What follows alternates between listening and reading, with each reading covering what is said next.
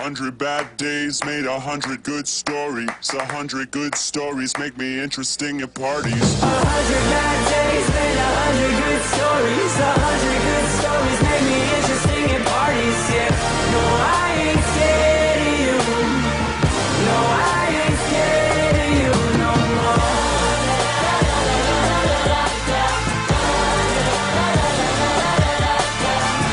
No, I ain't scared of you. The Cure with Aimee Cabo. Life can bring many difficult situations: domestic violence, addictions, poverty, and even sexual abuse by your loved ones. Welcome, Aimee Cabo and The Cure. I'm your host, Aimee Cabo, and this is The Cure. We're live every Saturday at 1 p.m. Eastern. You can listen to us live on the radio or live on our app, The Cure. Please download it from the App Store. Or live now on Roku, The Cure channel, or live on Fire TV, or on Droid TV, or godisthecure.com, or later listen to the recorded shows via any podcast app. I'm also joined by Dr. Boris Nikolov, who is my partner at work and in life. Hello. This show deals with the suffering, challenges of life, and the tenacity of the human spirit, the will to survive, and the courage to keep moving forward despite any obstacle with the help of God and each other. We do provide testimonials to let people know that they're not alone, and in this show, the testimony started with me, having been a survivor from child abuse well into young adulthood. We also have professionals in the medical field and inspirational speakers that are willing to help and give valuable information, because education is key, transparency is needed, and I believe we can help each other. For me, my healing came from God, but other forms of healing are presented as well to service everyone. Life can be very challenging, but always know that we're not alone. 100 bad days make 100 good stories, is just as it sounds. Even the bad times can make for good stories. And I've noticed in life, everything has turned out as it should. Everything has happened for a reason and with a great purpose, according to God's gracious will. Basically, make the best of it, even if it takes 100 bad days, and don't be scared of it anymore, whether it's your depression or evil or whatever it may be. Today, I wanted to speak about recovery from sexual abuse. And today's special guest is Rachel Grant. Rachel Grant is the owner and founder of Rachel Grant Coaching and is a sexual abuse recovery coach. She's also the author of Beyond Surviving, the final stage in recovering from sexual abuse. Rachel works with survivors of childhood sexual abuse who are beyond sick and tired of feeling broken, unfixable, and burdened by the past.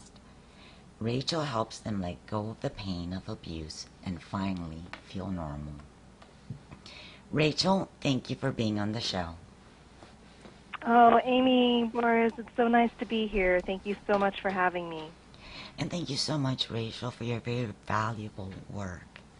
Unfortunately, sexual abuse is still very common, and many times people don't want to speak about it, especially if it's long-term sexual abuse.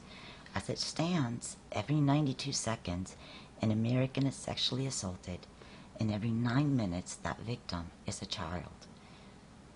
Those that survive are left to several stages of recovery. Rachel, first, can you explain to us the stages of recovery? I know that it took me a long time, and still I'm not sure if I have come to the final stage or not. I know that many of us lie to ourselves and convince ourselves that we're all right. How can we recognize that final stage once we are there? Yeah, that's a really great place to start. I think this epidemic that is sexual abuse, sexual assault, and trauma is certainly impacting so many men and women. And when we've gone through an experience like that, whether in childhood or in adulthood, it immediately upsets the apple cart, if you will, right? It kind of throws our lives into disorder and disarray. And trying to make sense of that and come back to a place that's more ordered and healthy is a process. And, for the past 12 years that I've been working with men and women who have experienced primarily childhood sexual abuse, what I've begun to kind of notice, and also by reflecting on my own journey of healing, is that there are kind of these stages that we move through. And so I'm going to lay that out in a very nice, tight, linear way. Okay. But we know that healing isn't always linear. Right. But it's just a way of helping us, like a framework, right? So we can kind of wrap our heads around it, Okay. knowing that sometimes we're, in different places at different times, and we can be in multiple places even as one person. So the first stage is the victim stage. And this stage represents two things. One, you might still be in an environment that's abusive, and you literally are still being victimized. Right. And when we're in an environment where we're experiencing trauma, it's actually very hard, not impossible, but hard to do any healing work because we're getting re-triggered and re-traumatized every day. The other thing that this stage represents is the place of denial.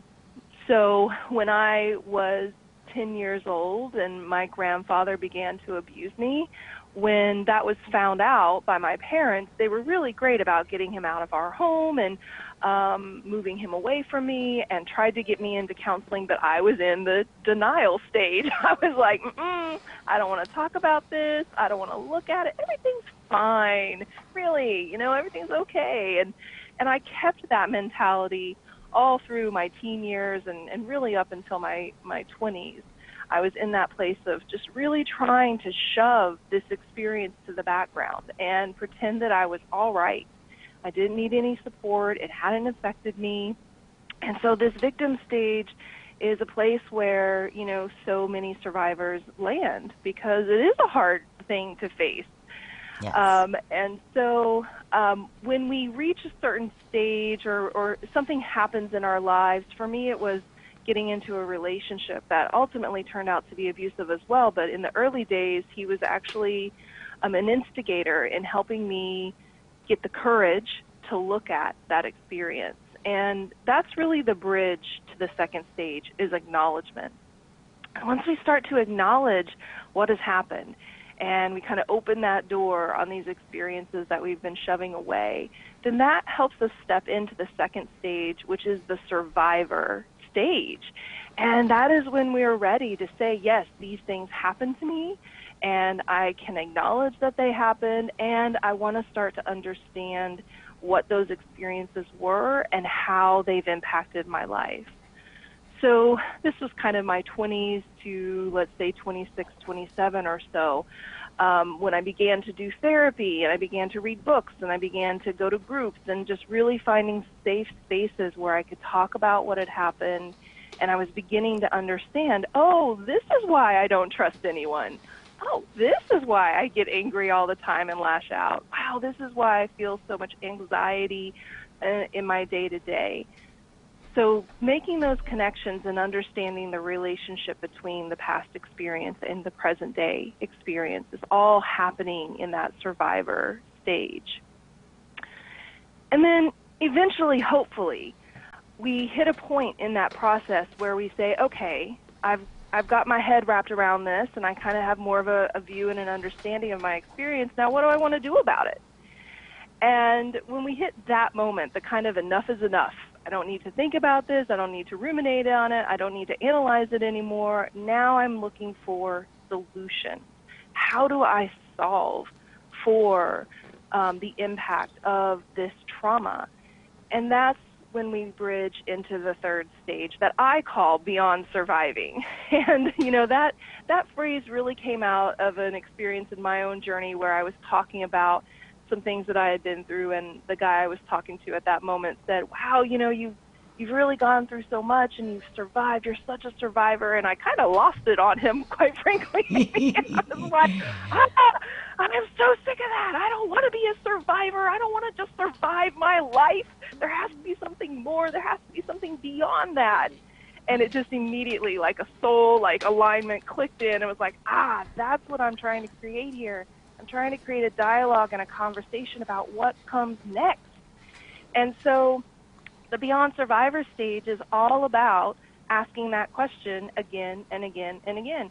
Okay, so I can't trust people. What do I do about that? Okay, so I have anxiety all the time. What do I do about that? All right, so I get angry and have these outbursts. What do I do about that? And so my role as a sexual abuse recovery coach, which is something I totally made up, by the way, it didn't exist. That's the best. But when I was out here doing my master's in counseling psychology and studying neuroscience, I was considering going into therapy, but it just didn't have the spaciousness that I wanted to have to be able to work with clients in the way that I wanted to work. And so I saw, well, there isn't anything like what I want to do, so I guess I'm going to have to make it up. And I did, and that's, really the process and the work that I do every day is about helping, men and women look at the experiences of trauma, but very importantly, understand how it's impacting them in the present day, and then what are the skills and tools that we need in order to really heal and move forward. And so by way of that work, I think of it as completing the stage of recovery. So not, putting an end to growing, not putting an end to discovering things about yourself, certainly not putting an end to life's challenges, because that keeps happening. Well, Rachel, obviously you're a very, very strong woman, because it is true we have to come to a point in our lives where we decide how we want to live and where we want to be at. I'm Aimee Cabo, and you're listening to The Cure. Rachel, please stay with us. I want to invite our listeners to call in and share your experiences of surviving abuse. 866-34-TRUTH. Again, 866-348-7884. We would love to hear from you. We will be right back with Aimee Cabo and The Cure.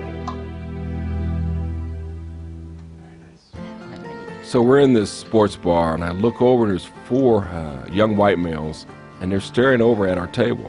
They have buzz haircuts, and they're in camouflage gear and boots. Captain Ronald Johnson on Focus on the Family Minute. The waitress comes over, and I said, I need the bill. And she said, someone's paid your bill. So she points over to the corner of the restaurant where the four young men are, and she said, the four gentlemen at the table. Wow. With the camouflage on. And so I got up, and I walked over, and I talked to them. I said, thank you. I said, why'd you pay for my bill? And they said, because we appreciate what you've done for our community. Huh. And so I tell people that story so that we all have this unconscious bias that we have. Sure. And that's not the problem. The problem is what we do with it. Let go of your bias and look at your heart. More at FamilyMinute.org. Life can bring many difficult situations: domestic violence, addictions, poverty, and even sexual abuse by your loved ones. The issue is not stay there, but to overcome all obstacles and show that with the love of God, your husband, and your family, you can succeed. Love is the answer, God is the cure, reveals Aimee Cabo's life, a warrior who didn't give up and achieved the dream of her life. You can get to know more about her and her story on godisthecure.com or buying her book on Amazon.com. The Bible says we're guaranteed trouble in this world: setbacks, heartaches, illness, loneliness, even times of severe testing. So if trials are unavoidable, how should you respond to them? And what, if any, good comes from the struggles you face? Making sense out of suffering. That's John MacArthur's focus this week here on Grace to You.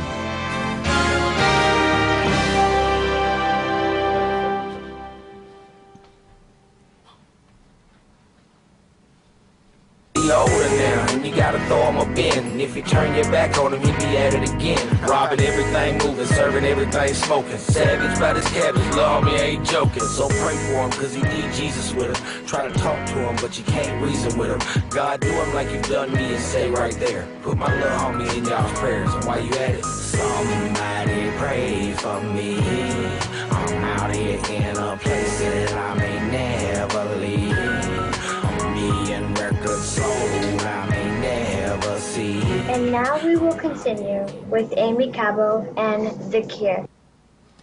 Welcome back to the show. For those that are tuning in, I'm Aimee Cabo, and this is The Cure. If this is your first time tuning in, we're talking about surviving abuse, sexual abuse, and we're joined by Rachel Grant. Everybody needs Jesus. So somebody pray for me. Sometimes we are our own enemy, or the enemy has us believing that it's so. please have us in your prayers. It doesn't matter who you are or what you're going through. Somebody's always praying, and God is always rooting for you. Sometimes it gets hard as we get older, and we do need God more and more in our lives. And Rachel, we were speaking about the last stage. Once you see yourself as a survivor, I know that long-term sexual abuse can have long-lasting effects. Statistics shows that the victims are 4 times more likely to develop symptoms of drug abuse, 4 times more likely to experience PTSD as an adult, and 3 times more likely to experience a major depressive episode as adults.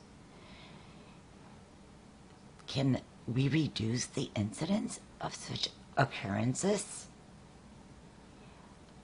What can we do once we are a survivor?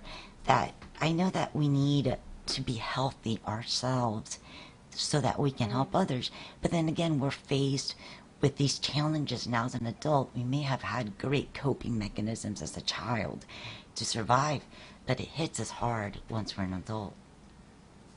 Yeah. Absolutely.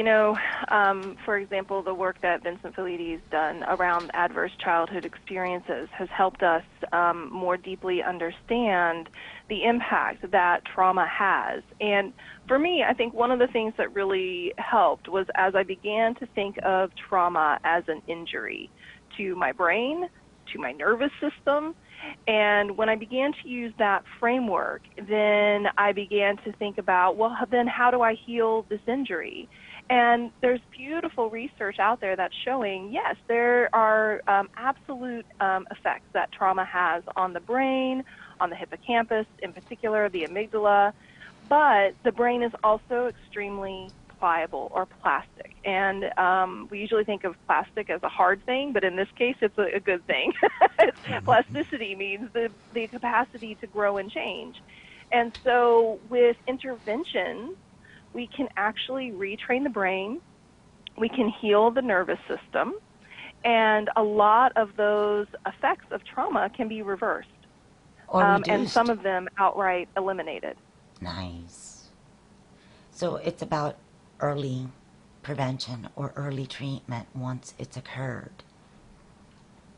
Yeah, I mean, that's the ideal, of course. The sooner that we can, obviously prevention is the name of the game. If we can actually reduce the occurrence of trauma, then we're going to have, much healthier people. We're going to have a much healthier society and a much healthier world. And if we can if abuse does occur and we can intervene sooner rather than later so that we're working with, a young adult mind or a child mind and healing that injury, sooner, then that's going to have great effect. But I've worked with, men and women in their 50s and their 60s, and they have just as much capacity and opportunity to shift and transform their lives and to heal those injuries as, a young person. Does it take a little bit more effort? Sure. We've had more practice at the negative. We've had more practice in our stories and our false beliefs and our patterns. But the beautiful thing about, us as human beings is when we make a choice and we make up our mind and then we get the support that we need to walk that path, we're really capable of really beautiful, miraculous, wonderful things. So there aren't a lot of limitations to what we can achieve when we put our mind to it. Yeah, but we have to get to that point where we make that choice. Mm-hmm. I know that it took me a long time because I had suffered so much. I was convinced I was meant to suffer. I was destined to suffer. Yeah. And I mean, people could have told me, think positive or look at the bright side or God loves you. I didn't believe any of it. I didn't believe I was worthy of being loved. I didn't believe I was worthy of being forgiven. My actions were irredeemable. I hated my very existence, and helping myself was the last thing on my mind. It just didn't cross my mind. It didn't occur to me. I had to be convinced because I didn't love myself. I had to be convinced that I was worthy of being loved. Yeah. And even though I had suffered for so long, I did try to keep close to God as much as possible. I was greatly blessed. And when I saw how God blessed me, I thought, my husband, my kids, my little doggies, he must love me. He must love me a whole lot. She really loves the doggies. Because they really are perfect. I love it. I wouldn't Yes. trade them for anything in the world. Great friends are a great way to heal. Yeah, yeah.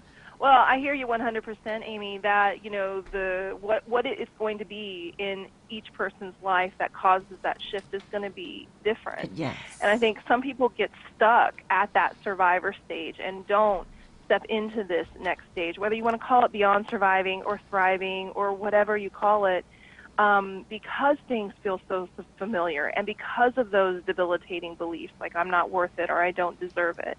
And I think, you know, one of the reasons why I started the Healing from Sexual Abuse Facebook group was to create a safe space for people to just come and it's like kind of dip your toe in and start to see like what's possible, what's available. And that community is now over 5,000 people who are there, and I have a great team of volunteers to support that community as well.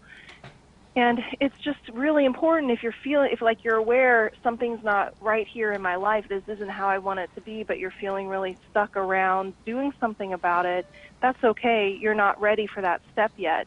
You want to focus on earlier steps. And that's one of the reasons why I created the 3 stages of recovery checklist, because not only to help people understand and be aware of the stages, but to understand what are the goals of each of those stages, and what are the interventions and types of support that most help.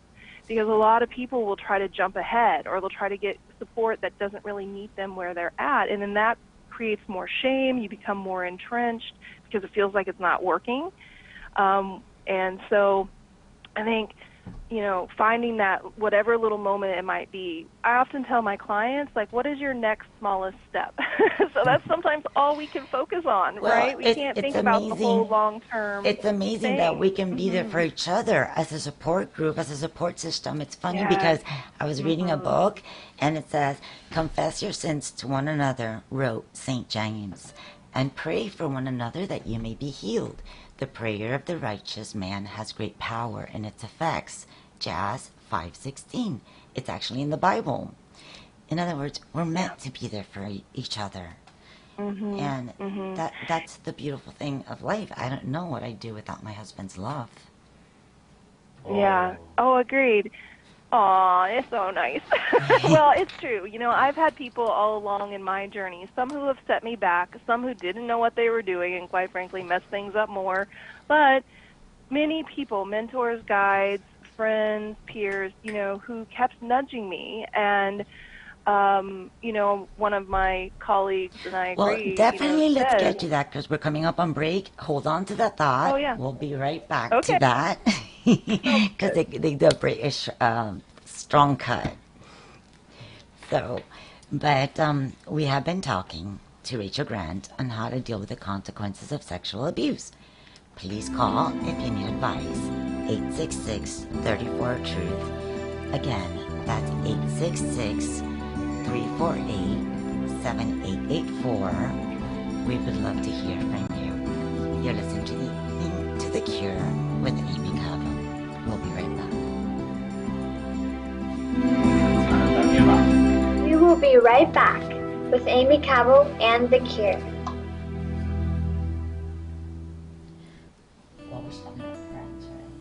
Are you sick and tired of feeling broken, unfixable, and burdened by the past? Do you want to let go of the pain of sexual abuse and finally feel normal? I'm Rachel Grant, and I know how it feels to spend years trying to heal and the frustration that comes when it seems nothing you are doing is helping. I grew up in a small town in Oklahoma, and when I was 10 years old, my grandfather began sexually abusing me. I was terrified, confused, thought that I must be doing something to make this happen. When my parents discovered what was happening, they made him leave our home. But the impact of his choice to abuse me didn't leave with him. For the next 20 years, I put my head in the sand and tried to pretend that everything was okay. But this meant that I was walking through the world wounded and angry and lonely.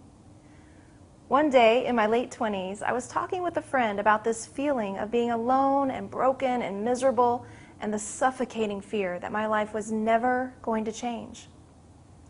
Wanting to be encouraging, my friend said, "But you're such a survivor." And I felt my fist clenching and my stomach dropped, and I just burst out, "You know what? I don't want to just survive my life. I want to live it." And that's when I knew. I had to find a way off the roller coaster of feeling good one day and miserable the next.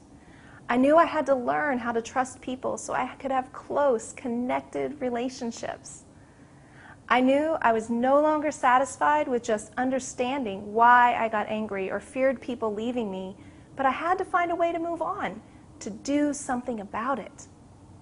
So I set out to discover how I could live a powerful, authentic life free from the burdens and negative patterns of thought and behavior that I had been struggling with for so long. Now my program, Beyond Surviving, is the culmination of everything I have learned through personal experience, completing my master's degree in counseling psychology, and studying neuroscience, or how the brain is impacted. Solid block of gold, lying in the cold. I feel right. Wait, if I'm on fire, how am I so deep in love when I dream of dying? I never feel so loved. Wait, if I'm on. And now we will continue with Aimee Cabo and The Cure. Hi, we're back. Thanks for joining us. I'm Aimee Cabo, and this is The Cure. You can listen to us every Saturday at 1 p.m. Eastern on your radio or on our app, The Cure, live on Roku, The Cure channel, or on godisthecure.com, or later as a podcast. Sometimes you can feel like you're on fire. Is this paradise? Do we feel right at home? Even dream of dying? Then again, we never felt so loved, because even in life, with its treacherous moments, produces amazing memories of true joy, even if it lasts a few minutes. I have difficult days, and still I face daily challenges, but I take notice and greatly enjoy the many little moments of joyful gratitude throughout the day that makes everything all right, and the noise then seems so small. Especially when you never felt so loved by God. It's then that you feel right at home. Rachel, we were earlier speaking about the importance of people in your life. And for me, it was God, because at one point my husband could have told me I was a wonderful person and he loved me, and I swore he was lying. So what was it that did it for you, and what do you, I mean, let's talk about reaching out to others, because it's important. Yeah. Not to be afraid. It is important. Yeah, what I was going to say just right before the break is, trauma, abuse happens within relationship, and I really believe that healing happens in relationship.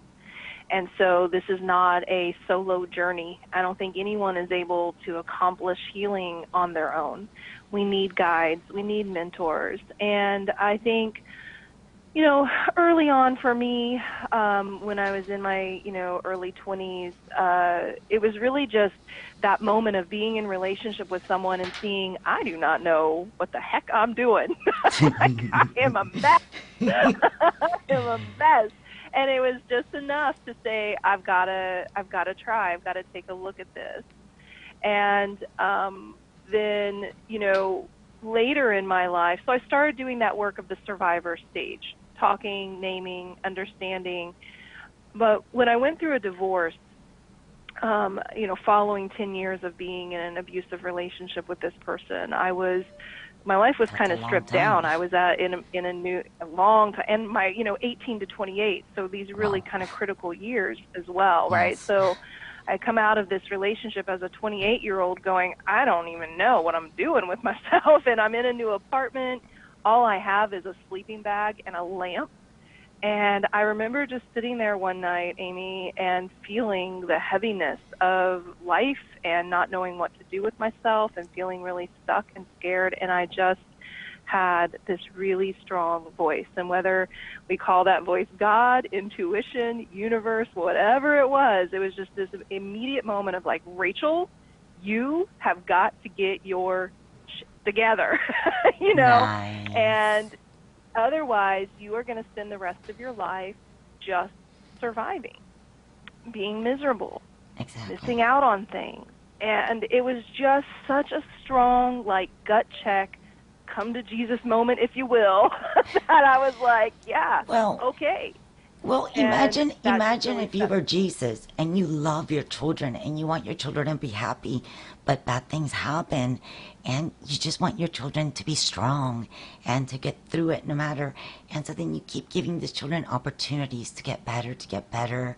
You try to make it up to them. And I can imagine that God gets frustrated when it doesn't happen. And he wants us to be happy. Yeah. He wants us to survive. Yeah. He doesn't want to see us sad. We're not meant to be sad. We're meant to be courageous and strong and happy and resistant and be able to just deal with anything as long as you have God in your life. Because suicide happens because you get desperate. Isolation. Yeah, that's right. And that lack of hope is, just such a critical thing. There were so many points in my own journey where I felt hopeless, where I thought this isn't ever going to change. There isn't anything that I can do about this. This is just the way it's going to be. And so for a lot of people who might be listening, that might be where you're at. And so actually the very first task is claiming hope and finding ways to connect back into that, because hope is what spurs us to take action. When there's a part of us that says, maybe doesn't believe 100%, but even if we just have a little part of us that says, yeah, maybe, I'm curious, I'm willing to check it out, I'm willing to try, and then we can take that next step and the next thing that gets presented and the next opportunity, and stay in connection, stay in communication, and then we build on that, and then before we know it, we're in a completely different place in our life. I remember one of my clients, when he started the program, was like, I know you do this whole bit about relationships. Can we just skip that part? I'm pretty sure that I'm going to be single the rest of my life. And he had just become hopeless about love and relationship. And I said, well, let's cross that bridge when we get there. And so we went through the program and we did our work around relationships. And he's now married and has a little boy. Nice. So his entire life and, trajectory of his life shifted from the place of coming out of that place of despair and hopelessness, getting skills, getting tools, getting support, and he's gone on to, create a life for himself that he at one point couldn't even have imagined as being possible. And I see that over and over and over again, and that's one of the things that gets me up every morning, because this work is hard, holding space and staying in it with people, takes something. But when we do that work and we go through that hard work and we get to the other side of it, and they get to have their lives, and then that has a trickle-down effect on the next generation, I get so jazzed about that. I mean, and so it's exciting to see like generational trauma being, broken. And so, it gets me up every day. Yeah. When you're speaking about generational trauma, do you think that the current generation, the newer generation, is more susceptible to traumas? Because what we're looking like around us is getting maybe more easy for our youngsters to get traumatized from anything. Like they have less resiliency. I mean, maybe, I don't know. Or they're more easily exposed to trauma. Oh no, I think that they're more like I don't know. I think because of social media and the internet, are the parents really looking at what the kids are on in the computer, in their social media? Yeah. I mean, we feel guilty that we're spying on our kids, but then again, we don't know who's on the other side of the that's a computer. Yeah, well, here's the deal, though. 99%, I think it's something like 95%.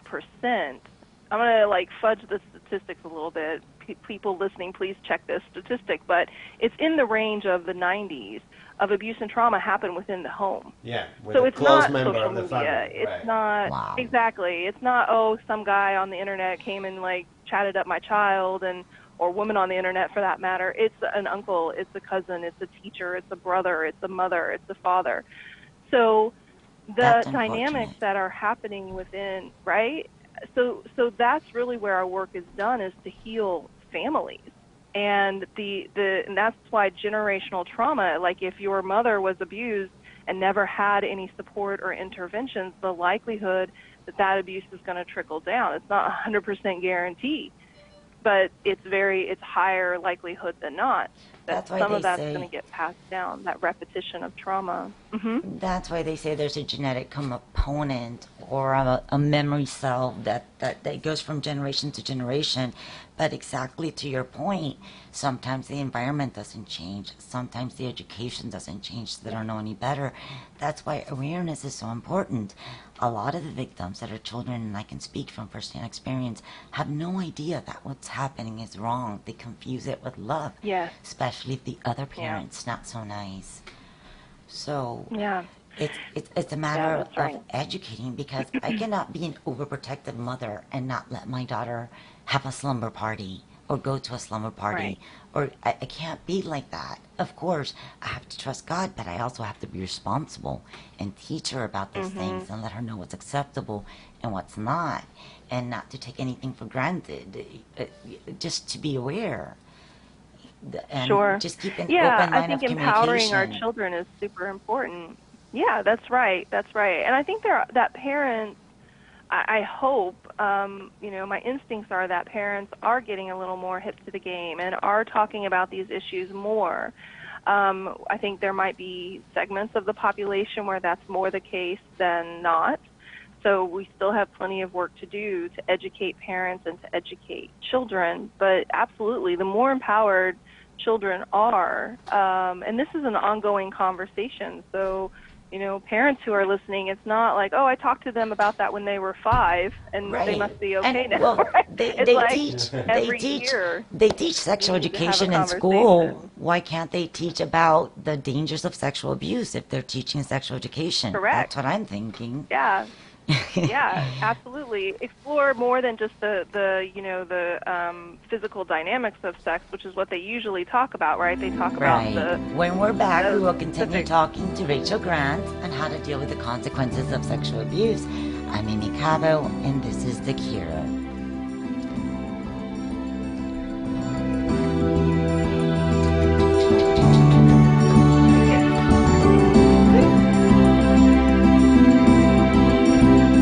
We'll be right back with Aimee Cabo and The Cure.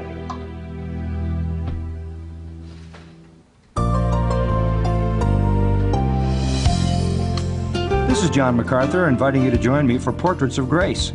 One of my seminary professors once told me that the Christian life is simply becoming what you are. Because you are a child of God, you need to live like someone in His family would live. In fact, the root of the Greek word for worthy in the phrase walk worthy refers to equalizing scales. That means there ought to be a perfect harmony between who you are and how you live.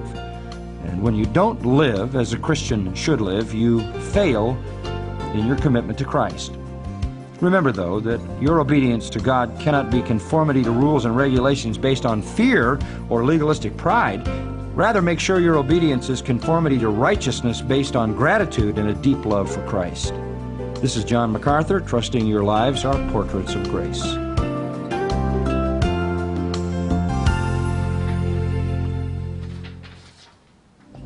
Life can bring many difficult situations: domestic violence, addictions, poverty, and even sexual abuse by your loved ones. The issue is not stay there, but to overcome all obstacles and show that with the love of God, your husband, and your family, you can succeed. Love is the answer, God is the cure, reveals Aimee Cabo's life, a warrior who didn't give up and achieved the dream of her life. You can get to know more about her and her story on godisthecure.com or buying her book on Amazon.com.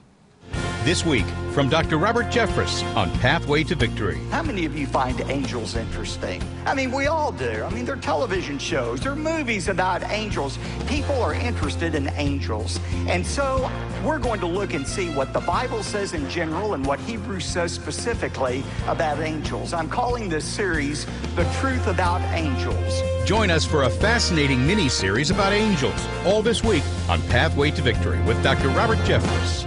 Look what God gave her, how perfect He made her. She walks in the room, it's like He answered my prayers. The way that she moves, how could anybody blame her? I know she's got haters, but it ain't her fault.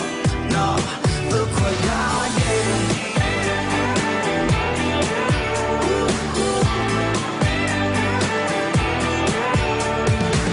It's like I heard angels singing like she came down from. And now we will continue with Aimee Cabo and The Cure. Hi, we're back. Thanks for being with us. I'm Aimee Cabo, and this is The Cure. We're live every Saturday at 1 p.m. Eastern on the radio, on our app The Cure, live on Roku, The Cure channel, or godisthecure.com. And today we're speaking to Rachel Grant, joined by Boris Nikolov, about surviving sexual abuse. That's my happy song. God gives us all special gifts. I was jamming out. He had a plan for us, even before we were born, and He knew exactly what we needed. And if you really think about it, it's sweet that somebody notices that how perfect God made us. Rachel. I love that song.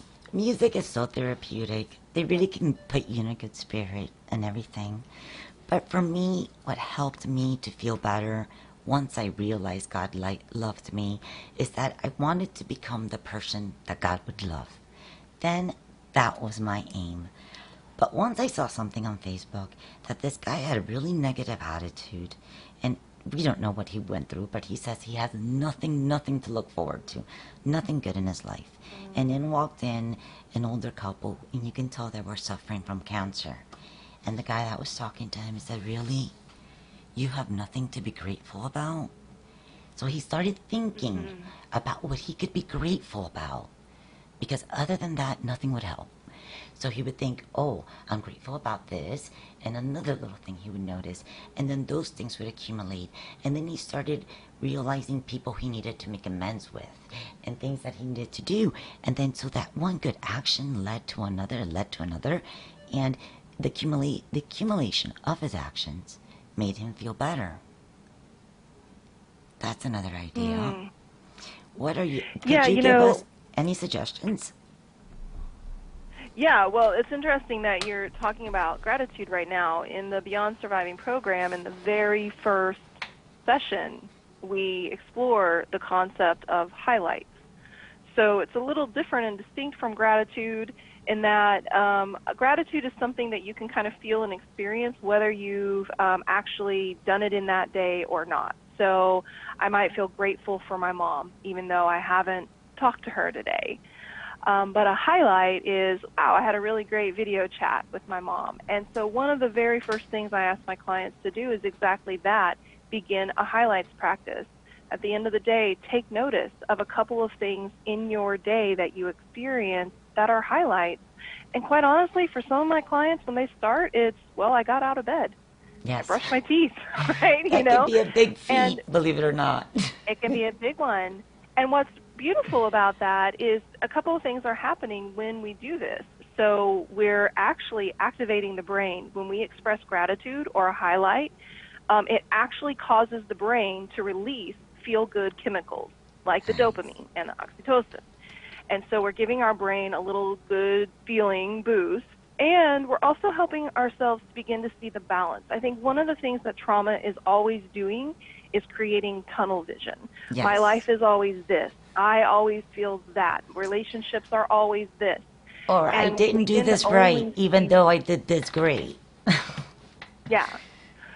So we're always looking at things kind of one-sided, and all of that is true. Like, yes, there are these things that are difficult and hard, and what is also true is we have these other moments in our day-to-day. So that's certainly one of the practices that I start off with my clients.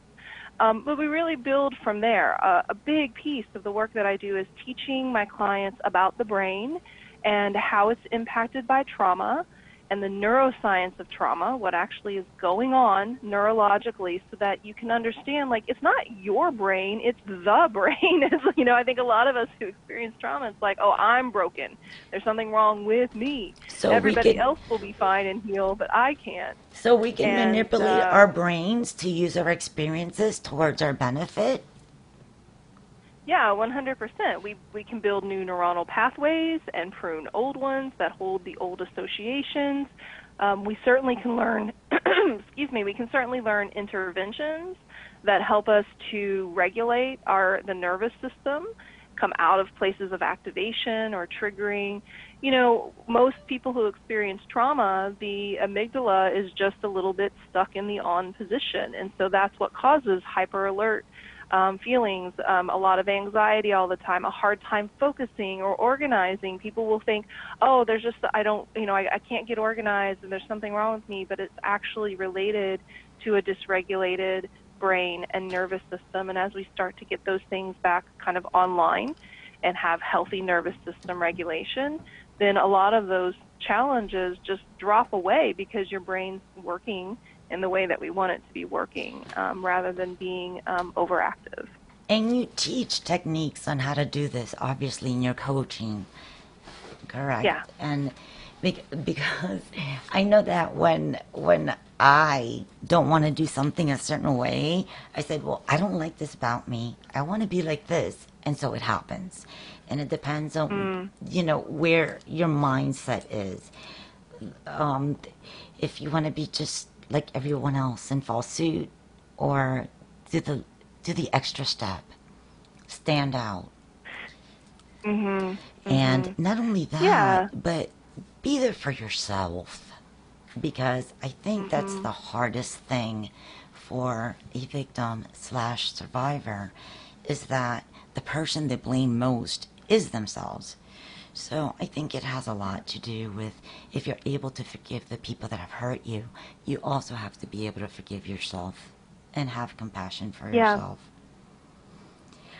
Yeah, I think I often describe the journey of healing as a process of growing up and a process of letting go. So learning the things that you didn't get to learn because you were in an environment that was traumatizing, so you don't learn how to trust. You don't learn how to have healthy attachments. You don't learn how to set boundaries. And so a lot of the work that I'm doing, quite honestly, is just teaching life skills. What does it mean to trust someone? How do you determine that? How do you communicate clearly and set boundaries?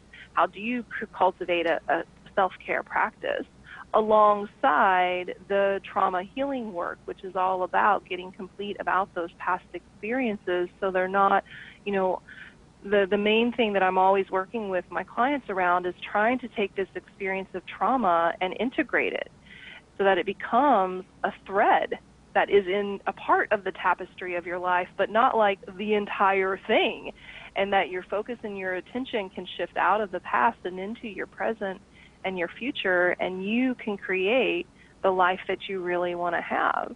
Nice. I mean, if you had told my teen self or even my 20-year-old self that this is the life I was going to live, no way.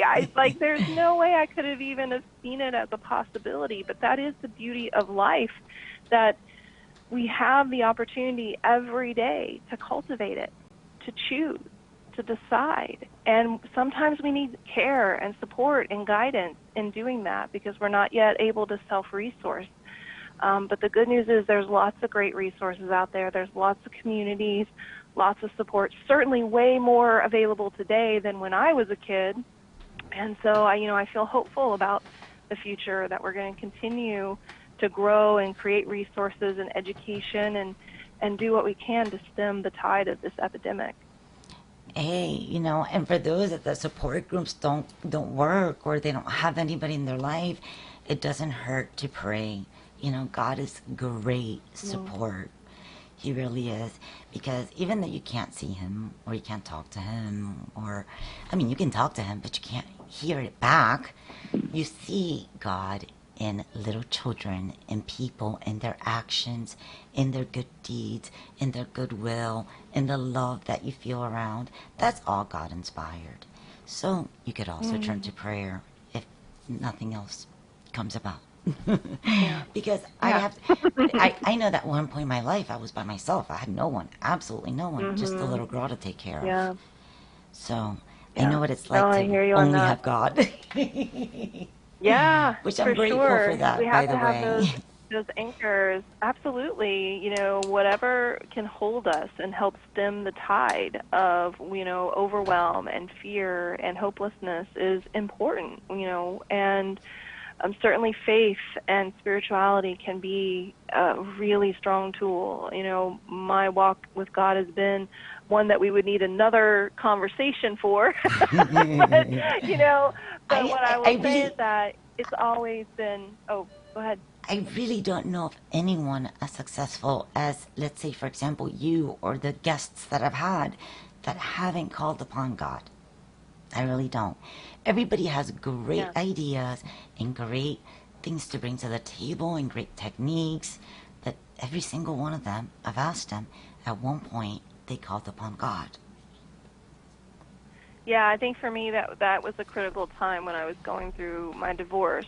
I was very much in the church at that time, and certainly prayer and that church community went a long way. I kind of land in the world of agnostic these days. I find myself connected to a belief of spirituality and universal truth, and that there's something going on that's bigger than us.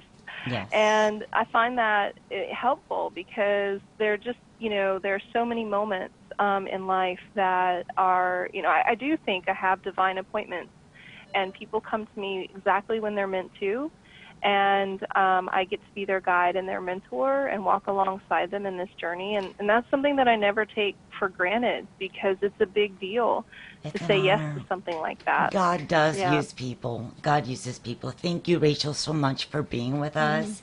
We've come to the end. It's been my joy. Thank you, Aimee. And God bless you. More information on Rachel Grant and her work can be found on godisthecure.com under guests. This has been a pleasure, Rachel. Thank you so much. Thank you so much. Take really good care. Thank you for having me. You too. Let's pray. It's an Archangel Uriel prayer. O Holy Saint Uriel, intercede for us that our hearts may burn with the fire of the Sacred Heart of Jesus. Assist us in cooperating with the graces of our confirmation, that the gifts of the Holy Spirit may bear much fruit in our souls. Obtain for us the grace to use the sword of truth to pare away all that is not in conformity to the most adorable will of God in our lives, that we may fully participate in the army of the Church militant. Amen. If you really think about it, unconditional love, it all boils down to forgiveness. Because love is patient and kind. Love bears all things, believes all things, hopes all things, and endures all things. 1 Corinthians 13:4-7. This is Aimee Cabo. You have been listening to The Cure. Have a great weekend. Until next Saturday.